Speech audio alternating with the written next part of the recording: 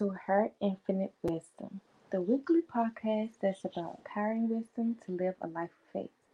Thank you for joining us as we dive into topics like nurturing wellness, the power of friendship and boundaries, exploring justice, and breaking the chains to love thy neighbor. Get ready to be inspired and uplifted every day of the week. I am beyond excited to be your host on a journey of inspiration and empowerment. Are you ready for these captivating discussions, thought provoking insights, and a whole lot of positivity? Let us dive in and make a difference together. Therefore, the topic for today will be lifting the generational curse. Let's first define a generational curse before we examine the subject of today. Before I can teach it, we need to understand it.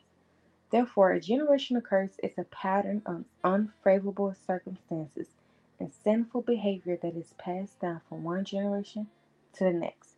It may have an impact on a person's mental, emotional, and physical health. Many things that appear to be normal are exactly the results of a generational curse. It's a generational curse that we adhere to and accept. I want to emphasize how crucial it is to end a generational curse. When people claim that their generation is sensitive and incapable of handling what other generation can, I find that to be really offensive. However, early generations have generational curses that are not acceptable for a person to bear.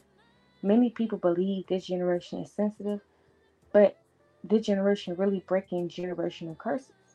There are many things which I disagree with my generation, trust me. But one thing we can all agree on is this generation breaking generational curse. What is the example of a generational curse? I'm going to give you a couple so you can see what kind of generational curses that need to be broken. So first and foremost, let us address weight shaming. Weight shaming is a generational affliction that must be addressed. The most common reason that generational curses impact people from head to toe is weight shaming.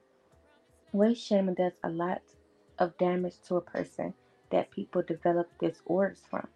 People grow up to hate themselves, to think less of themselves because of their weight and how they were shamed. Weight problems are more than what meet the eye. Many people, especially in the family, focus more on the outer appearance than the inner. It is like they point out flaws and shame them like we don't know our flaws. Sometimes weight plays a factor when the mentality is not right. Instead of asking whether that person is okay, family members criticize them and tell them they need to go to the gym. Many people experience anxiety, sadness, and stress disorders, and many cope by eating or not eating. As previously said, your physical appearance may mirror your mental state. Many people suffer from depression are not the same. Some people eat when they're depressed, some people do not eat when they're depressed. Weight varies in this manner. That being said, no matter how someone may appear, you never know what they are going through. Weight shame affects so many people that it may be added to their list of problems. Don't be the one who adds to someone else's difficulties. Don't be that person who judges someone but then refuses to be judged. You never know what someone is going through, and you never know when the next word you say will be the last straw for them. People might really snap, and they might go insane as a result of being scrutinized and degraded. I never want to be the one who makes others feel bad about themselves. I certainly don't want my hateful remark to be someone's final straw, leading them to commit suicide or to be more depressed, to develop eating disorders, etc. Some people are unwilling to overcome this generational curse because they believe it's not sincere. So let me burst your bubble real quick. Weight shaming makes 12 times more likely to attempt suicide. 12 times more usual. It makes people 12 times more likely to attempt suicide.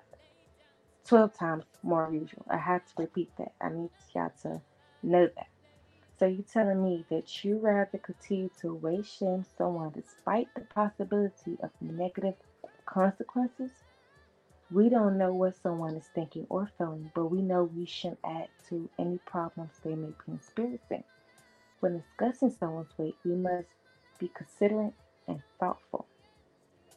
Also, I want to point out that conditions such as PCOS or other illness can have an impact on a person's weight.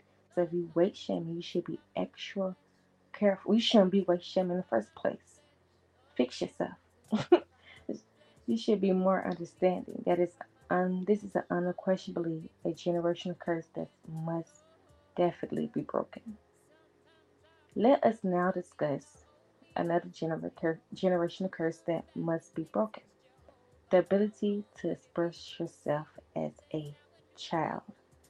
This one may be controversial, and some people may disagree, but that's okay. But as a child, I believe we need to be able to express ourselves without feeling disrespected.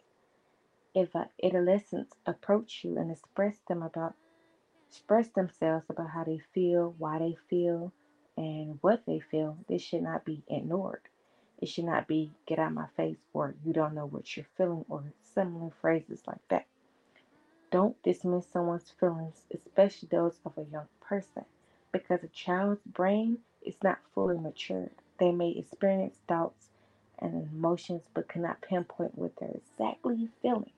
Instead of dismissing that child's feelings because they are confused, attempt to assist them with their feelings.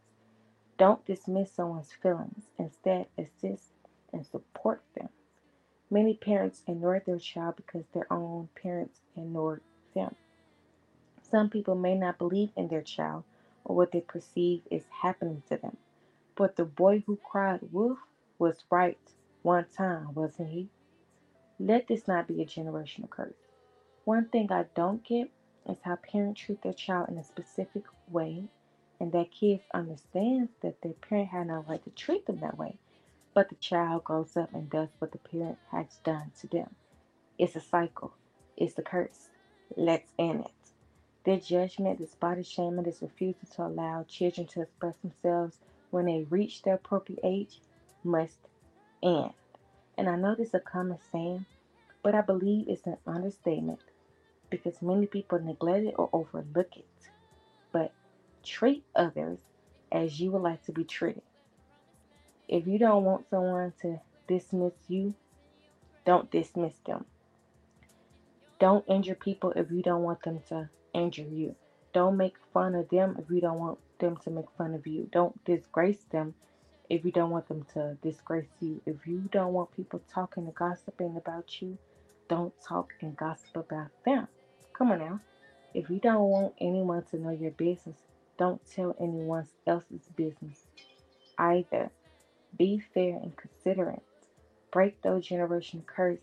Be better than the previous generation. You're not allowed. You are not. It's not okay to stay in it because you feel like, oh well, this will always happen.